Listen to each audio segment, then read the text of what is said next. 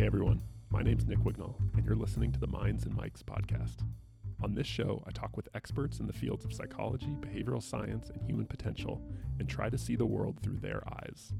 How do they think differently about topics as diverse as addiction and mindfulness to parenting and motivation? What do they know that most of us don't? And what can we learn from them to improve our own lives in practical, meaningful ways? Today I'm talking with Yvonne Barnes-Holmes, who's a professor of psychology at Ghent University in Belgium. In addition to being a practicing psychotherapist and supervisor, she's also a clinical researcher who studies, among other things, the relationship between language, cognition, and human suffering. Yvonne has published over 120 scientific articles and book chapters and is a recognized world trainer in acceptance and commitment therapy. In our conversation, Yvonne and I begin with an exploration of why language is so fundamental to both human well-being and suffering, including a fascinating look at some of her research into how children's early reading experiences affect cognitive and social abilities. We then dive into how acceptance and commitment therapy differs from other forms of psychotherapy, and end with some wide-ranging and speculative questions about the current state of mental health and psychotherapy. I hope you enjoy our conversation as much as I did. Yvonne Barnes-Holmes, welcome to the show. Thank you for having me. So in preparation for this interview, I've been doing a lot of reading about you and your work. And, the more I read about what you do in your work and what you write about and your interests, the one word that really stands out to me and seems to show up everywhere is language. So let me start by asking you an impossibly broad question, which is, why is language so important when it comes to human psychology and mental health? And really, what is an experimental psychologist doing studying language? I'll try and answer the first one first. Language, I think, is evolutionarily where it's at for this species. So I think language and the prerequisites to language became increasingly important to allow us to become increasingly complex psychologically. It's like language was the vehicle that sort of allowed or embedded complexity inside that. And as you want to get more and more adaptive to a more complex environment and to become a more complex organism, I think evolution set a context where language was the vehicle for that, because language is both fixed and fluid. It has certain structures, but it allows you to evolve in an incredibly quick way. If I give you an instruction to not cross the road so you don't get killed, I can stop you getting killed in one simple instruction. So I think language has just primarily evolutionary power that I don't think any other vehicle has. The second bit of your question was then the link between language and mental health. And that's a more difficult one to answer. It's not as straightforward as saying, oh, well, evolution primes you for it, because it really comes down to whether or not you believe as an individual that mental health problems are language based. But for me, I believe they are, and a lot of people obviously don't. They believe that there are complexities housed in a different place. But because I think complex psychology is housed in language, then I almost think by definition, mental health is also embedded in language, because I think complex psychology and mental health are the same thing. So I'm just saying that the first bit I think is a sort of straightforward scientific piece. The second bit I think is more of an assumption that we made scientifically, that language as complex human behavior is the root of everything, and then by definition is also the root of mental well-being, as in mental ill health. And the experimental work we've been doing over the last 20, 30 years, I think, has gotten us closer and closer to believing that that assumption is very, very workable as a way of understanding mental well-being and mental suffering. So the second one, I think, more of a matter of a scientific opinion than accuracy, if you know what I mean.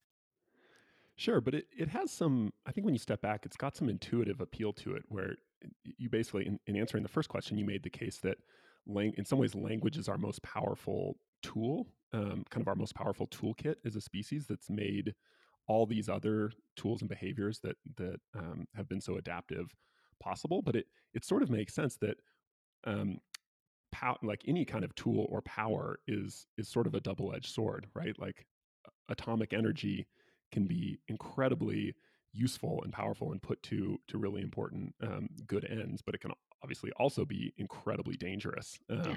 And so it's to me, it intuitively makes sense that our greatest tool is this kind of double-edged sword that is capable of not only great things but horrible things as well in a lot of cases. So I think it's pretty easy for people to understand maybe how you know language, being able to kind of communicate things and teach things and learn things secondhand would have been adaptive to our species for a while. Let's kind of get into some more specifics, though, about how, in your experience, what are some specific ways in which language can be or the way we use language can be detrimental to our mental health? Well, in the scientific work we've done and the clinical work we've done, there is a very clear, I'm going to use the word process, that binds two things together that seems to be really at the root of human suffering, and without simplifying it too much. And it's when your sense of who you are is, I'm going to say, overly attached or fused or tied too tightly to the experiences that you have. So for example, if you have the thought that you just don't feel great today, I have that thought that I'm tired today, that's my tiredness back, or my heart's just not in this, or I really feel down in the dumps today. It's a bit like when that experience, that feeling and that thought become overly connected to who you are as a human being on an ongoing basis. If I was to simplify mental suffering, I would simplify it to that very piece, that over attachment or that fusion, some people say, between who you are as a human being and your worth that goes with that. And these ongoing, usually painful experiences that you have, when they get too closely bound, that individual is always in trouble. Why does that? Why is there such a diversity, do you think, among people in terms of, to really simplify things, the extent to which they really believe their thoughts or they believe thoughts about themselves? So some people might have a thought of like, oh, I just feel really kind of down in the dumps today and I don't really feel like doing much. So, I guess I'm just going to end up laying on the couch all day. And some people might say, have the same thought and think like, yeah, but you know what? I know I got to go for a run and I'll feel better afterwards. So I'm just going to do it anyway. Like, why do people have such a different relationship with the, kind of their beliefs and the stories they tell themselves, I guess? Because your history establishes that certain thoughts have certain functions. So if you have a thought, then that thought will predict your next action. And certain histories make it very likely that certain thoughts will predict certain actions for some people and predict different actions for other people. So you and I could have exactly the same thought at exactly the same time, and it might even feel the same. But because we would have different histories, we would potentially have a very different reaction or next behavior to those thoughts. So just because the surface or the topography or the form of the thought we were having was exactly the same, that doesn't really say anything in terms of predicting what either of us is going to do next. So in our way of thinking, your history, your training, your interactions with the world, all of those things, direct and indirect, they establish certain functions to certain thoughts for certain people in certain contexts. And that's why you and I could have the same thought topographically, but the function that that thought would then have in terms of what I do with it could be completely the opposite of the function that thought would have for you. And the behavioral way of thinking that comes from your history.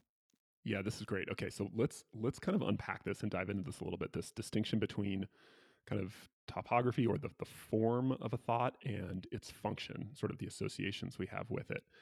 So let's use a really practical example. Let's say you and I both have the same identical thought, which occurs to us, which is it's I don't know, it's 5:30 p.m. We both just got home from work, and the thought occurs to us like, I should go for a run, but I just my heart's not in it. I don't feel up to it today.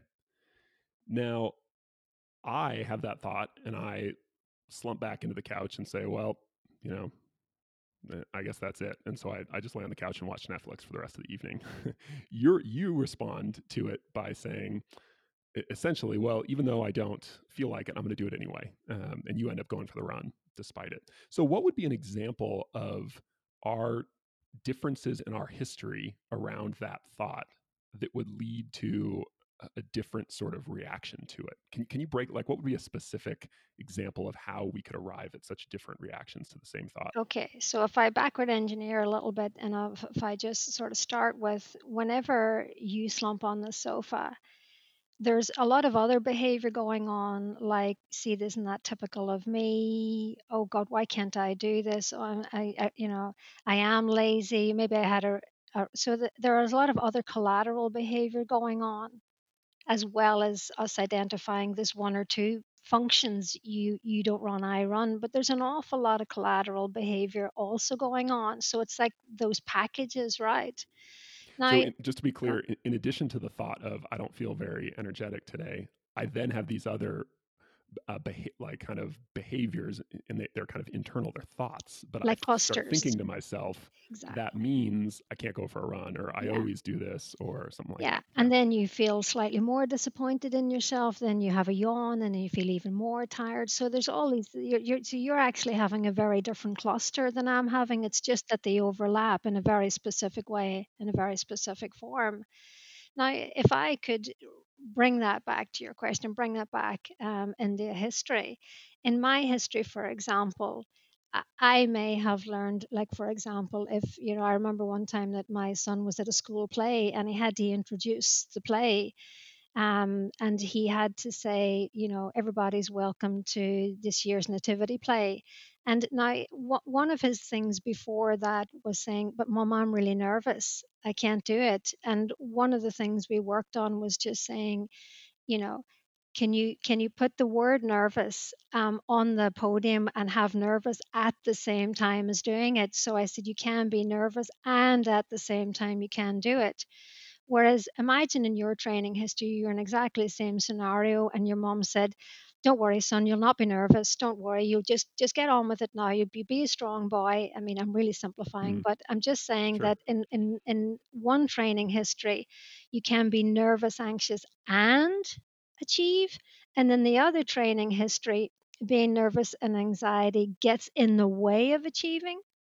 So you then build up a very different relationship between your anxiety and your following behavior, and one is an obstacle and one isn't an obstacle. Now, there are no major outcomes from single instances like that, but again, we're trained in these clusters.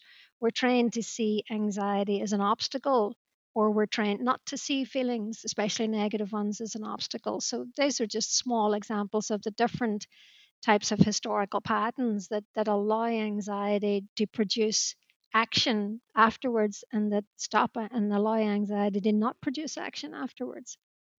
Right. So in other words, it sounds like what you're saying is, based on our histories, we could attach very different meanings to the same thought or feeling, which is, for me, the thought of I don't feel very energetic, right? That sort of, what that has meant in the past is that I can't do anything. Like, I Yeah, can't do anything difficult, right? And yeah, so that becomes then a self-fulfilling prophecy. Whereas for you, yeah, that thought means, well, it's a bummer that I'm not feeling energized, but I can still go for a run and not feel exactly, energized. Those two things aren't incompatible, and that's exactly. going And to lead then to very different behaviors. exactly, and it'll also lead to a very different relationship with yourself. When you say it has a different meaning, it across time says something about the meaning that you are to yourself. You see, that's typical of me. I really am lazy, blah, blah, blah. You can erode that meaning, and you can influence that meaning. If you had that situation with the run for, 3 days a week for 3 months, you could change that meaning so that across that time, what you would mean to yourself when it came to exercise, health, and well-being would become increasingly negative. So meaning can change. Right, right. Yeah, well, and that sort of gets us to the topic of the next kind of question I wanted to ask you on this topic, which is, why is language and narrative and storytelling so important in psychotherapy specifically, when people are in counseling and therapy, and they want to change something about the way they behave, or the way they look at themselves. um, how does that work? Like, how do you, let's say you've got that, in our example here, you've got my mindset, where for me, feeling bad is associated with not doing anything, with the inability to do something. How do we harness kind of the power of language to change that? Is that even doable? Is that how does that work?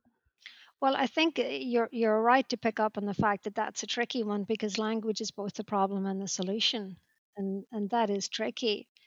But the analysis, in a way, is a solution. It's the analysis that allows you to understand what it feels like to be the owner of that narrative. What does that narrative actually mean in terms of what behaviors does that narrative own? So, what is that narrative? How negative is it? And how much does that narrative own that client rather than that client owning that narrative? So, the glue that connects language as the problem to language as the solution, in our view, is the analysis that allows you to really understand where the meaning is problematic, and problematic in the sense of how much unhealthy behavior does that own. We then use our language around that analysis of that understanding, and we use our language. Our analysis will say, well, when the client says X, we might say something like, you know what, I totally know where you're coming from. I would have done the same thing in that situation. So it's not random talk. It's very, very highly structured verbal and nonverbal output inside a very safe, supportive relationship that are really strong ingredients that allow us to manipulate unhealthy language toward healthy language, and in doing so, change unhealthy behavior to healthy behavior. Yeah, it's so it's sort of about in a sense to kind of reduce things down and kind of changing your story about yourself and about what certain things about yourself mean. It's I'm often really grateful that I had sort of an unusual path into becoming a clinical psychologist, which was I studied English literature in college in my undergrad. Wow. So and didn't take a single course in psychology as an undergrad. Really That meandered my probably was a way good into thing. I when I hear more about people's experiences as an undergrad in psychology, I often think I really dodged a bullet there. But one of the things that in a really practical way has been really useful to me, kind of translating my training as a literary analyst basically to my work as a therapist is in when you study literature, you're taught to think really carefully about formal aspects of a story. Like, for instance, there's the first person, like a character. You can think of a character is kind of a first person perspective. But then there's the narrator in the story who can kind of see the different characters and sort of pass judgment on the characters. So it's sort of a wider perspective. But then you can also think about, well, the author is sort of creating both, right? Is sort of authoring both of those. And it's one of the it's kind of the magic of stories that we can both be we can in a way kind of delude ourselves into pretending like we're just the character. We can live a Mhm. story and it feels like we're in that first person with the character. But then of course we can also step back into these various different levels and see how like how the way a narrator is talking about a character influences how we feel about them, Mhm. or how the author sets up characters also influences how we feel about it. So I often work with my clients and I sort of have them try and make these kind of shifts of sometimes we're in the first person, we're just kind of in the flow of things, in the flow of life, but it's possible to kind of step back and take these different perspectives. And I want to ask you about a part of your work that I think is really interesting. You have a paper on what you call social perspective taking and Mhm. reading experiences in Mhm. children. Mhm. So speaking of, you're talking about your kid in the school play, and I've got really young children right now, and they love to read, and so I'm thinking a lot about this. But could you walk us through a little bit what social perspective taking is and why it's important and what the connection is to reading as a child? I think this is a really fascinating area, and it's kind of a big question, but Yeah, so I mean, social perspective taking was really about trying to separate out the holding of your own perspective, and at the same time the ability to, from that perspective, additionally appreciate the perspective of another person, character, or whatever.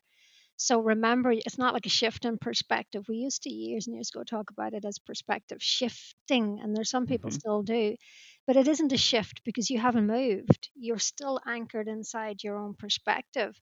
But there's an incredible skill that children learn, and I think reading certainly correlates with this. And when you're reading a novel, you got to try and work out why the protagonist is doing what they're doing. And what impact that's going to have on all the other characters. So even a quite a relatively simple children's novel will have all these character agendas going on. And what the child is actually essentially learning to do is essentially from their own perspective as one place, they're then learning to see all these other perspectives going on and how they will interact with each other. And if X does this, what impact is it likely to have on that's a game of prediction and probabilities from all these perspectives at the same time.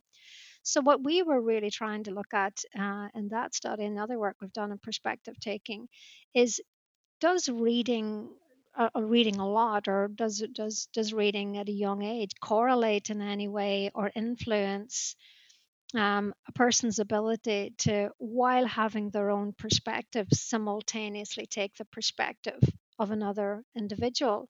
And in short, it sort of looks like it does. But in a way, again, that makes sense because you're reading about these protagonists, you're reading about the influence of a subject and an object, and you're still inside your own perspective at the same time, and that's quite a skill because a young child who's just learning to take their own perspective simultaneously is also learning that there are other perspectives than their own, and those perspectives interact with their own. And when you're reading, you're always the reader, as like you said, as well as actually being inside the story. So you get this ability to operate inside these multiple layers.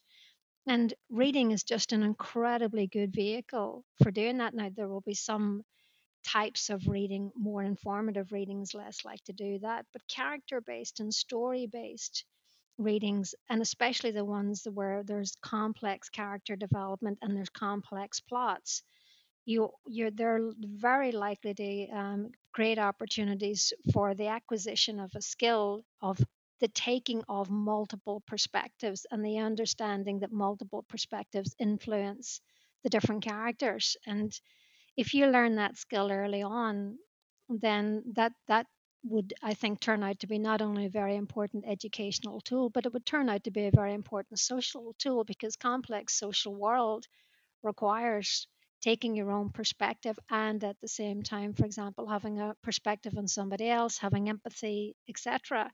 So that's really what the concept of social perspective taking was about. It was about understanding how you can be anchored and fluid in another person's perspective at the same time, and just asking the question, do you think does early reading allow people a context for building up that skill? And that paper was really saying, I think it does actually. Yeah, it makes me think of one of my girl's favorite books right now is the classic Dr. Seuss book, The Cat in the Hat, and one the I think it's the very last line of the book. After the cat has made this huge mess, but then it's kind of come back to save the day, and they've cleaned everything up, and there's the two little kids, and they see the fish says, "Hey, mom's coming home," like, and they've just barely in time. They've cleaned everything up, and the cat has left. And the last line of the book is they're sort of pondering, should they tell their mom about what happened? And the last line of the book, the narrator stops narrating the story and asks the reader, asks the kids who are reading the story, well, what would you do? Like, Oh, would that's you tell great. your mom what happened? Yeah. Um, and so it's a great example of how reading is literally training kids to practice thinking about the world from different people's perspectives, right? Yeah, and the accuracy, like it's for example, if you want to train children in false belief, they have to know whenever you know, but you know that somebody else doesn't know. And it's that perspective shifting, in terms of shifting between what's true and what's not true, shifting between I know that you don't know, but you don't know that I do know. I mean, those are very, very complex skills that are essential to navigating relationships, intimacy, adult relationships, and they have to be put down in all these ways. So, those are very powerful, interesting, and not abstract experiences that children can have in a book that will translate into real life in a very powerful way without lots of instruction. Yeah, so I think I think we can see how, and I think this is what your guys' paper is getting at, is that if I had to really reduce things down, it's not crazy to imagine that kids who read a lot might be better at this social perspective taking, and it might facilitate things like empathy with other people, for instance, like the compassion, like pity, like being able to take someone else's perspective, which is a very useful thing in relationships and society and all that kind of thing.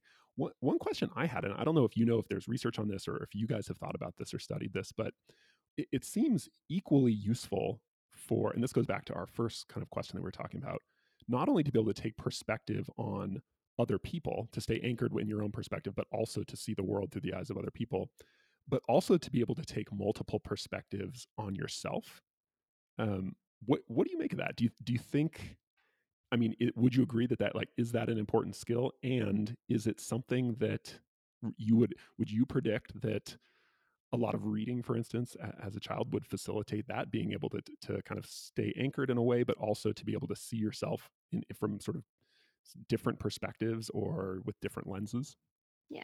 So, okay, so if I break that down, I think what we're sort of, one way we put it like this is that you're always operating from the one perspective, right? But you can stand in different places in that perspective. So, for example, you might think of if you're having an experience, you can stand behind that experience and ask yourself, I wonder how that's really affecting me.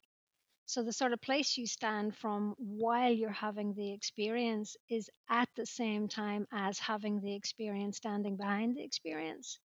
Now that's all inside the same perspective, but they're just different parts and different places that you can be anchored in.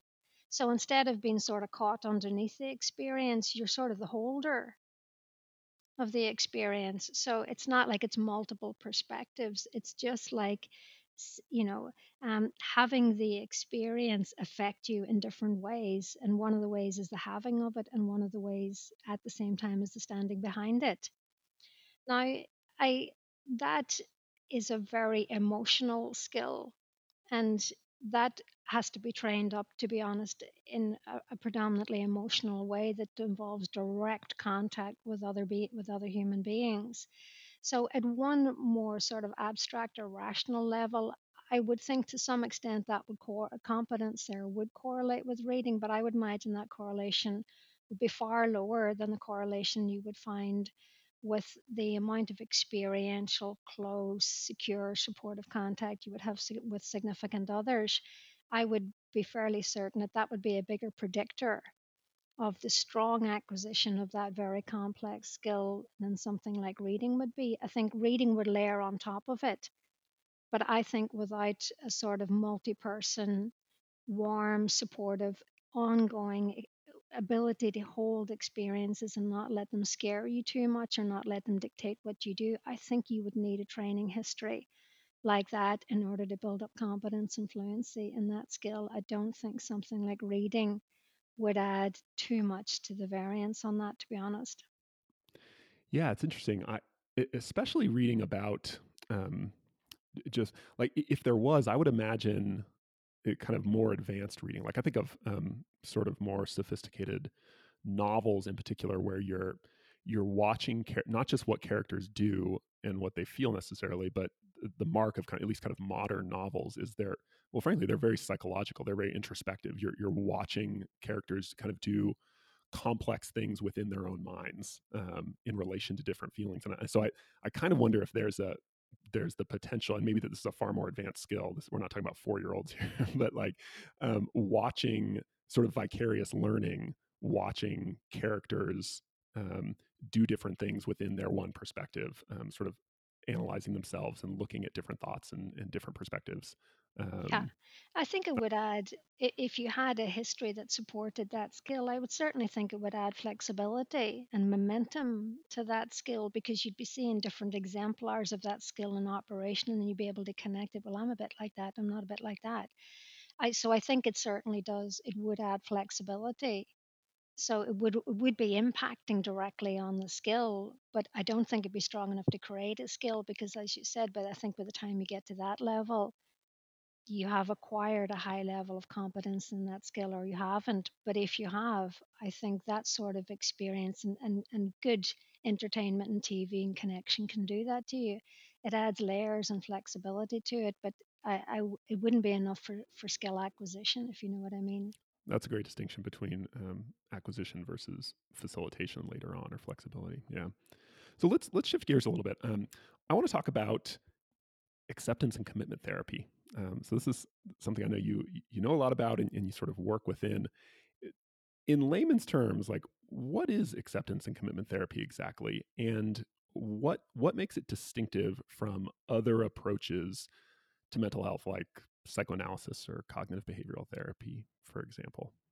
Okay, so I mean, first of all, it's acceptance based, and a lot of traditional therapeutic moves weren't acceptance based. They were about changing the frequency, nature, or content of your experience and minimizing that experience instead of being frightened to be X.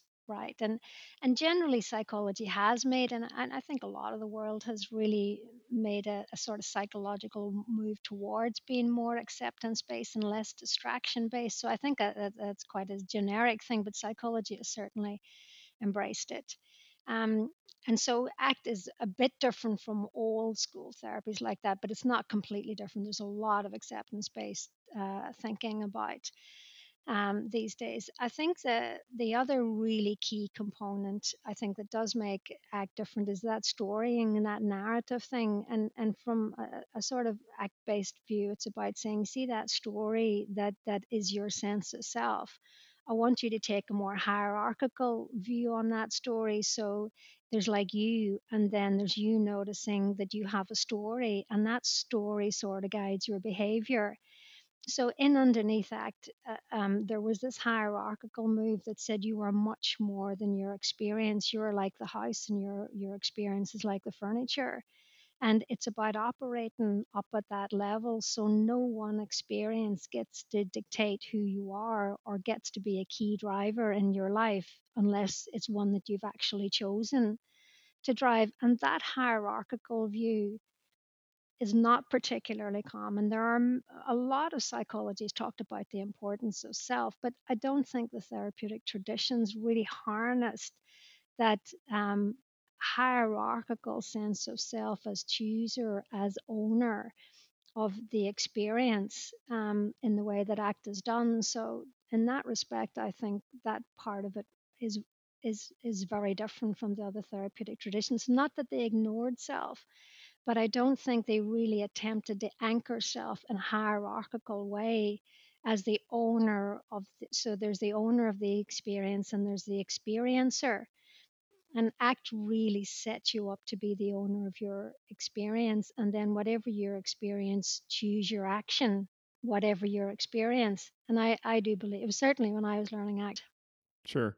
So let to make this concrete, what if I'm going to have you role play for me here for a second. Let's say I showed up in therapy with you, and my issue was this issue of not feeling motivated to work out. Let's say that I come in, I say, I really want to start working out more, but every day I get home from work and I just don't, I just feel lethargic and I don't feel excited about it, and I just end up laying on the couch.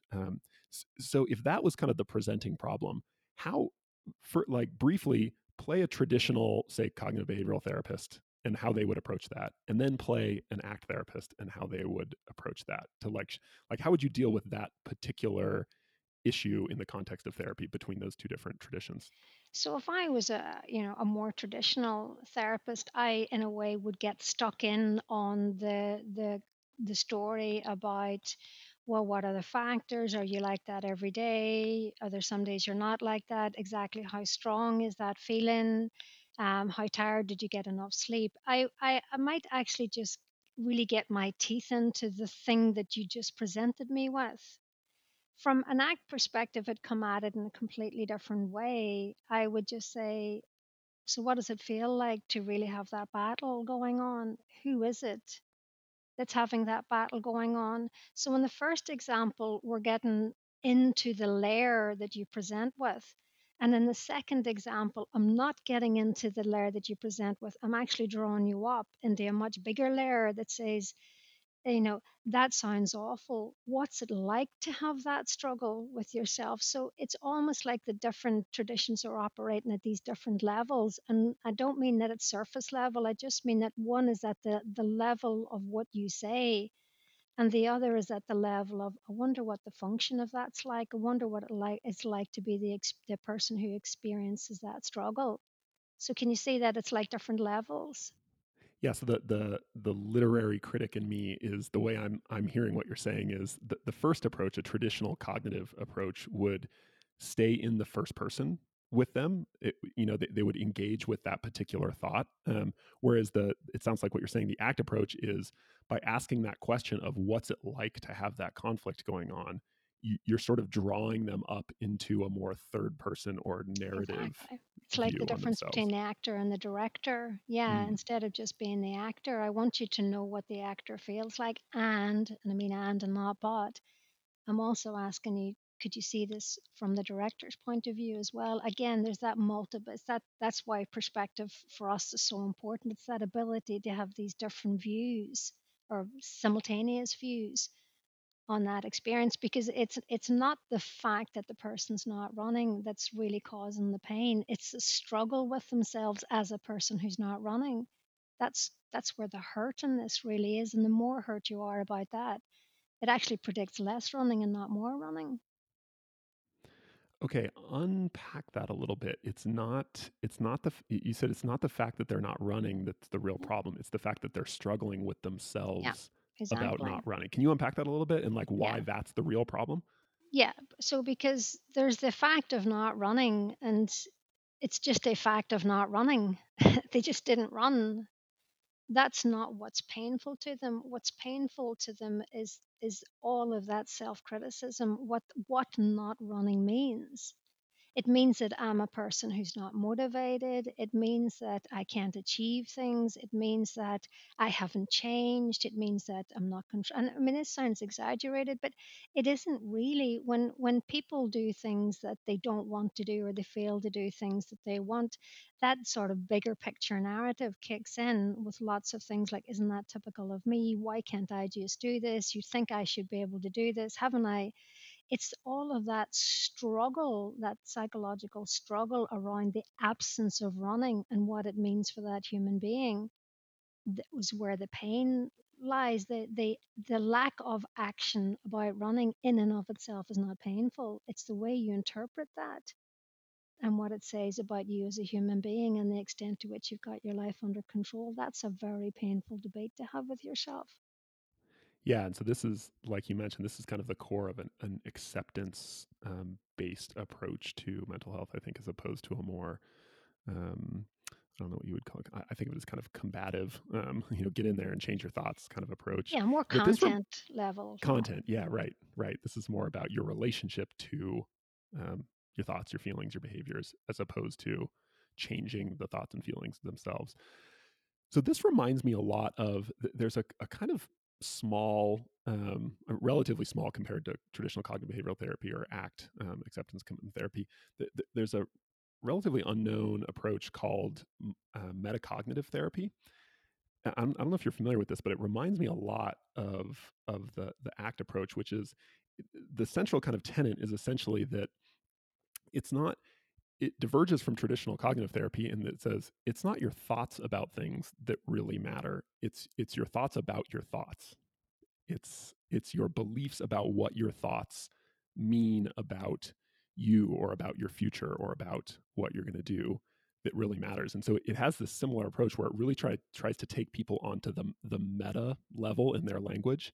Are you familiar with this approach? And do you think um, is it basically identical to ACT? Is it different in important ways? Yeah, I mean, the experience I've had with that approach with some colleagues of Adrian Wells Uh huh. in the UK, and it's called Method of Levels, and it is essentially that, a metacognitive approach. And when I've been in a training environment with some of Adrian's colleagues, you couldn't tell us apart from them. Right. It's really, in delivery, it is incredibly similar, because the function or the meaning of and the why the meaning contains pain, and what that pain will then make you do. It's essentially the same functional analytic move. It's essentially the same model. It says, yeah, but what is that meaning, and what will that meaning then tell you to do in terms of behavior? So it's essentially going after the same thing. Right. Right. Okay. So I'm gonna ask you maybe the most challenging question I have for you today, Mhm. which Mhm. is, what is relational frame theory and how does it relate to acceptance commitment therapy and your approach to mental health? So, relational frame theory is a behavior analytic or behavioral science based account of language and cognition, and in terms of understanding the functions that language has. So, understanding what language looks like, what it feels like, what the structure of it is, and what functions it has. So, that's essentially what relational frame theory is really trying to do. It's trying to get a behaviorally based approach that understands the structure of language and its functions in terms of behavior. Historically, relational frame theory, or RFT, grew up as sort of a sibling of acceptance and commitment therapy. They both come from the same tradition. They actually both come from the same person in lab, Professor Stephen Hayes. Um, but one is a therapy and one is a science. So they have points of contact. And traditionally, they had, I think, a lot more points of contact. They were both very behaviorally rooted. They were both very rooted in the analysis of functions. They were philosophically rooted in very similar places. And totally understandably, as ACT got bigger and bigger as a therapy, I think it sort of left home and left its sibling relational frame theory behind, so that then relational frame theory went one way and ACT went another way. Now that's my opinion. Other people have different opinions, but I'm in a reasonably privileged position because I'm very familiar with both. And that's honestly the way I see it. The way I see it is that they diverged. And I think that divergence was a mistake, because Can you explain that divergence? Like, what are those main points of divergence between ACT as a because therapy and I think the agenda, like we talked about with metacognitive, the agenda about what is that story, what does it really mean to you as a human being, and what functions does that meaning have, what does it then, how much of your behavior does it then control? I think ACT has become less and less about looking at the functions of that meaning, um, and less and less in the sense that it has unhinged itself quite systematically, I think, from that functional analytic or behavioral tradition. And I, for me, ACT was always a therapy that was rooted in analyzing the functions of behavior, because I think analyzing the functions of behavior is a very powerful, very effective way to do things. So anything that shifts away from that, for me, would be less useful. And it is with great sadness, I think, that I've watched over 20 odd years, I've watched that divergence of the two siblings. And what we have done in the University of Ghent, and the team myself and my husband has, with the grant that we have at the minute, is we have attempted to bring them back together. We've attempted to reconnect that very functional relational frame theory based way of thinking and connect that back into understanding meaning and understanding the function that meaning has in people's lives. So we've tried, having really believed that they got separated, we've then spent certainly the last 5 years in Belgium trying to bring them back together again. yeah, my kind of outsider perspective, I would say I was a little background information for people who aren't familiar. It's often the history of kind of modern psychotherapy is often talked about in terms of waves, at least in terms of the broad category of cognitive behavioral therapy. Really broadly speak, first wave was sort of behaviorism. Think of like kind of Skinner and stuff like that. And then the second wave was ushered in by the cognitive revolution. So it was very much about the content of your thoughts and how that influences your how you feel and what you do. And then third wave, which is kind of characteristic of the probably the last, I don't know, 15, 20 years. Now, and this is my take. I'd be interested to see what you think. I think it started off maybe when ACT and RFT were more closely aligned as sort of a return to a more behaviorist kind of functional approach to treating emotional suffering. But in the especially in the last maybe 10 years, it seems to be veering off course from that return to functionalism into something. I'm not exactly sure what it is, but I feel like a lot of the people I talk to in ACT, it seems like it's become like mindfulness therapy is sort Yeah. of like what it seems to be kind of devolving into in my, this is in my kind of outsider opinion. And it's really, it feels like a mistake to me to be kind of letting go of that functional perspective, like that move. To me, the move in relational frame theory and ACT to essentially look at uh, thoughts as sort of verbal behaviors, which goes back to Skinner, of course, is just, that's the whole enchilada, as they say over here in the States.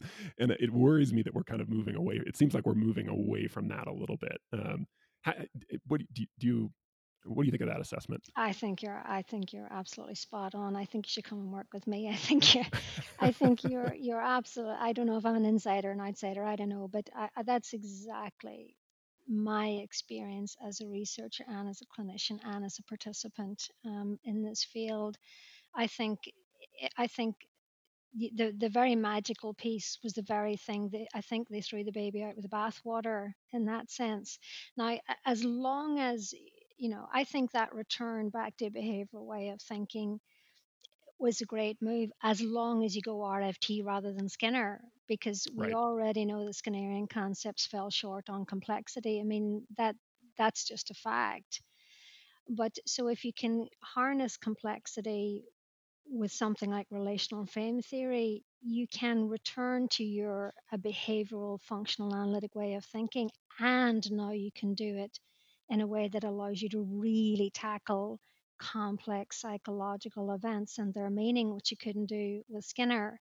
So I have said this many times, and it is with great sadness and regret that I think ACT didn't really, when they saw this ship being steered, and mindfulness was a characteristic of where the ship was going in those days. When they saw it being steered that way, moving away from their functional roots, given that RFT was already quite solid at the time, I think the community made a strategic or non-strategic mistake and lost the very thing I think was the essence of ACT early on, that actually was the golden egg. It was a return to that functional way of thinking, but post Skinnerian, not a return to the three term contingencies or animal based models. I mean, that's the whole point. We needed complexity that animals don't have.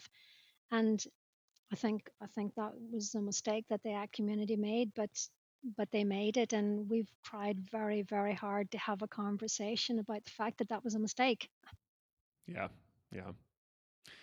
Okay, we're going to move on to the kind of final section Mm, of the discussion today, and I want to ask some kind of bigger, perhaps more speculative questions, but I mhm. think they're kind of fun. So let's suppose a time traveling clinical psychologist from 100 years in the future arrives, shows up in your lab, and says, "Guess what? We figured out the key mechanisms that underlie virtually all forms of psychopathology and emotional suffering."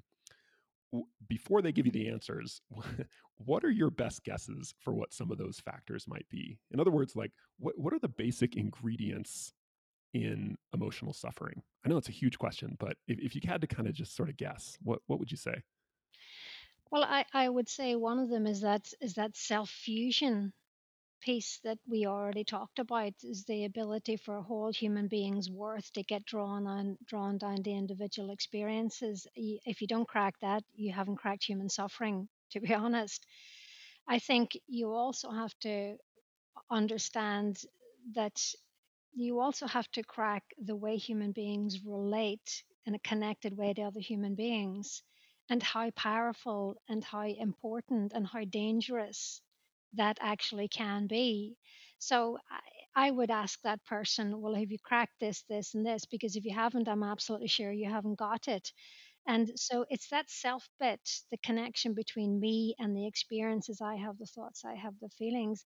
It's that self and other bit that I think is part of the problem and also becomes part of the solution.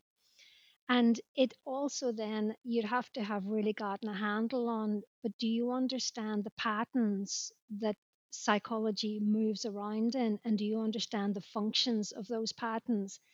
And I am absolutely certain that if you haven't cracked those three areas, even 100 years from now, you won't have cracked them. And I'm very confident that part of the gains that we are trying to make, and to some extent I think we have made, are by cracking those three nuts. And I think those are, and the glue that hangs those nuts together. And I think we've tried very hard to see them as the core pieces. And when you look at them, they're so powerful.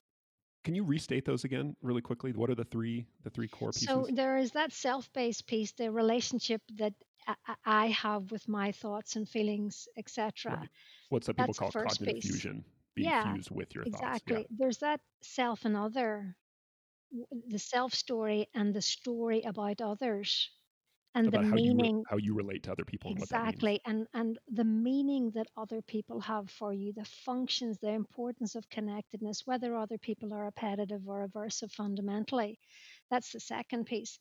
And the third piece are those relational patterns, those stories, and the functions that stories have, because the stories will make you approach cake instead of an apple. I mean, I'm really simplifying, but I'm just saying that it has these really important, powerful behavioral functions.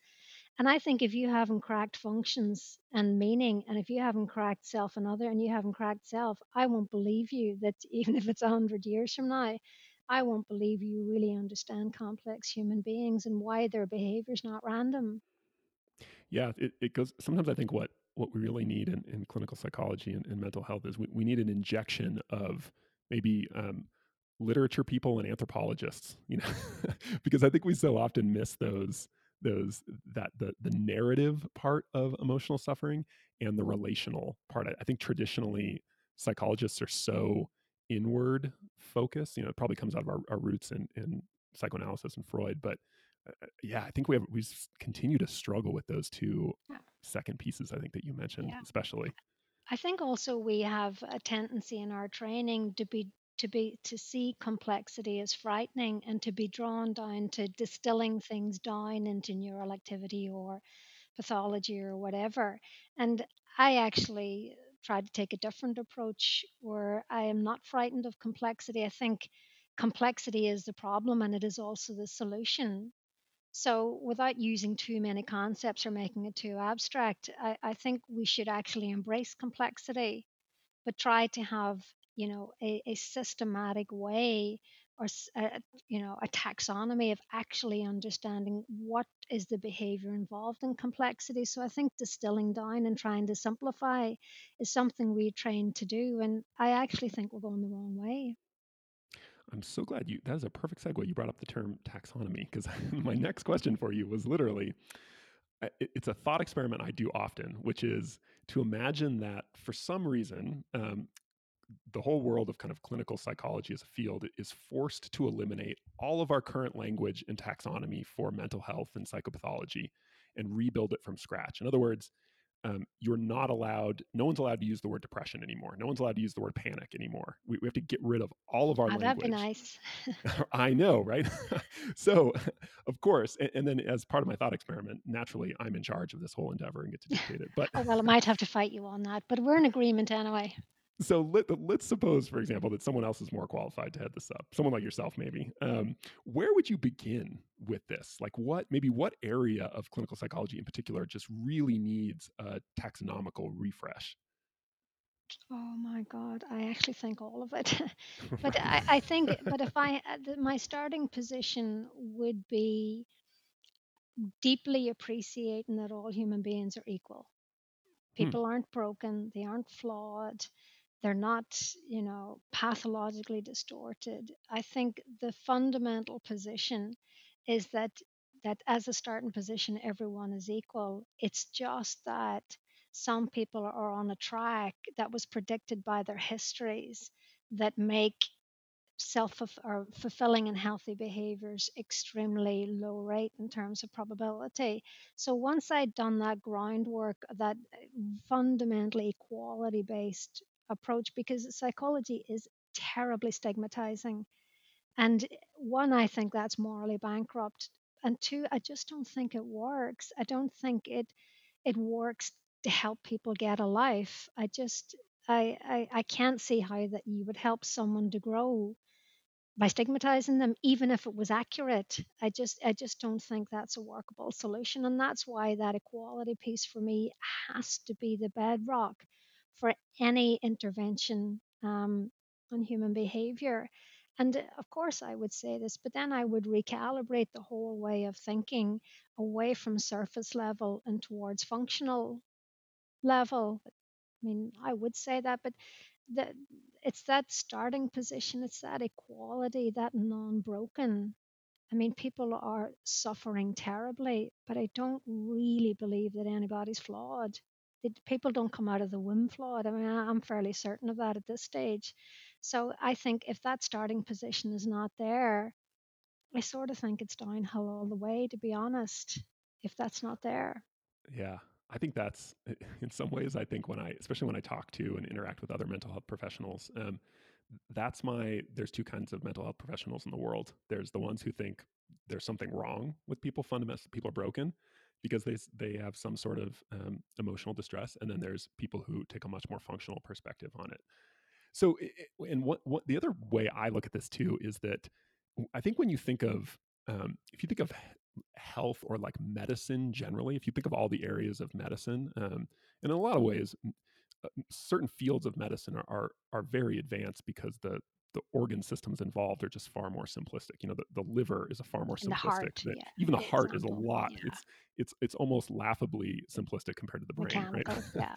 um, but one of the signs of advance in a field of medicine is, have they shifted from a descriptive mode of thinking about illness to a mechanistic one, to what are the mechanisms underlying it. And it seems like that's the big crisis in our field right now, that we're so stuck. I think this is the thing that motivates my thought experiment for a taxonomical refresh, is we are stuck in these really, not just untrue, but I think actually unhelpful and hurtful descriptive ways of thinking about and labeling mental health, instead of trying to understand the mechanisms, the functions underlying them, which often are perfectly, they have perfect internal consistency, and they make perfect sense when you think about a person's history. They're not defective. They're ordered the wrong direction. Yeah, exactly. They're just headed in an unhealthy way. Yeah, I mean, to be honest, I completely agree with that. I mean, I've never had a client. I mean, people who have difficult relationships with sleep and food and exercise. I mean, of course, they all have negative outcomes, but I've never really looked at a client and thought, no, you are absolutely you're just fundamentally, totally and absolutely broken. I always see history. I always see people with distorted relationships with other people. I see people who don't want to be broken. I see people doing everything they can not to be broken. It's just that it never ever works. What they keep doing is basically, same coat, different dress. They just don't know that they're doing the same thing over and over. Just my intuitive experience of human beings is very different from what I was taught in psychology. Right, right. Okay, so I'm going to wrap up here, but my final question for you is: I believe you in addition to doing research, you also do some clinical work, right? And you also I do a train. lot. Yeah. Is that right? Do you Yeah. train Yeah. We do. people? Yeah. So, based on your experiences as not just a scientist and not just a clinician yourself, but as someone who actually like mentors and trains other clinicians, what do you see as some of the most important qualities in a therapist? And specifically, like, what are the general or more kind of innate factors that predispose someone to being a therapist? You know, if someone says, I want to be a therapist, like, what are you looking for? What are you Mm. looking at? Well, I'm not sure I'm looking for anything innate, but I may be looking for predisposed. I Yeah, mean, maybe innate's not the right word, but yeah. So, I mean, yeah. I mean, some people will just make very good therapists, and some people don't, and there are various factors. I mean, no, there are just some people. No matter how long you would give me with them, I'll never turn them into a good therapist, and that could be my feeling, but there are just some people, it just doesn't mean that much to them. It's not really that important to them. It was a part of the job, or it was they think it's important to them, but it isn't really. And part of what allows me to sort of separate the sheep from the goats in that respect is we really require people to do a lot of personal experiential work, and and only because one, I think people are entitled to be cared for and looked after, because as a psychologist this is a very difficult job, and you always want somebody minding your experiential back as an individual, not just as a therapist. So I think that's really important. But also the experiential work allows me to know that, is someone willing to do something in their own lives that they would then ask a client to do. And I really believe that if you are not willing, and for whatever reason not able to do functionally the things that we ask our clients to do, I just don't think you've got the right, and I just don't think it's going to work for you to then ask clients to go and do that, because I don't think you're really going to understand how challenging that's going to be, and how much collateral that's actually going to cause in their lives. So one of the things that's really crucial to us is to ensure that therapists who train with us have undergone extensive experiential work and continue to be have access to experiential work while they're And doing it. And go on. just to be clear, when you say experiential work, you mean essentially them being in their own Yes, therapy, I really, really do. I right? absolutely do. One, it's a difficult job. They need it. They deserve it. And two, I think unless you've lived inside functionally those experiences, you don't know what you're asking a client to do. You don't really understand what you're asking a client to do, or the sort of profound implications or the challenges, etc., that's going to have. So, apart from all of the abstract training or information or skills training or acquisition I could give anybody, for me, the most important ingredient is the therapist's willingness in their own lives to get their own hands dirty and make genuine changes. Now, that doesn't mean their life is a test, and if they pass, they'll get. I don't mean it that way. I just mean that for me, the most important ingredient for a good therapist is someone who's willing to embrace the same challenges in their own lives. And if I couldn't teach them anything else or give them anything or create any sort of hurdle, that would be the one that I would insist on most.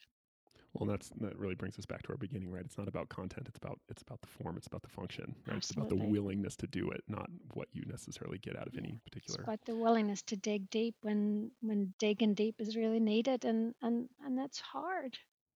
Yeah, the main reason I asked this question actually is because one of the questions in all of mental health that I'm just in a really practical way I'm fascinated and continually frustrated by is I hear from so many people who just talk about how hard it is to find a good therapist, and and I also have this experience where I meet a lot of therapists or mental health professionals, and I think, what are you doing? You are not in the right field. What are you doing in this line of work?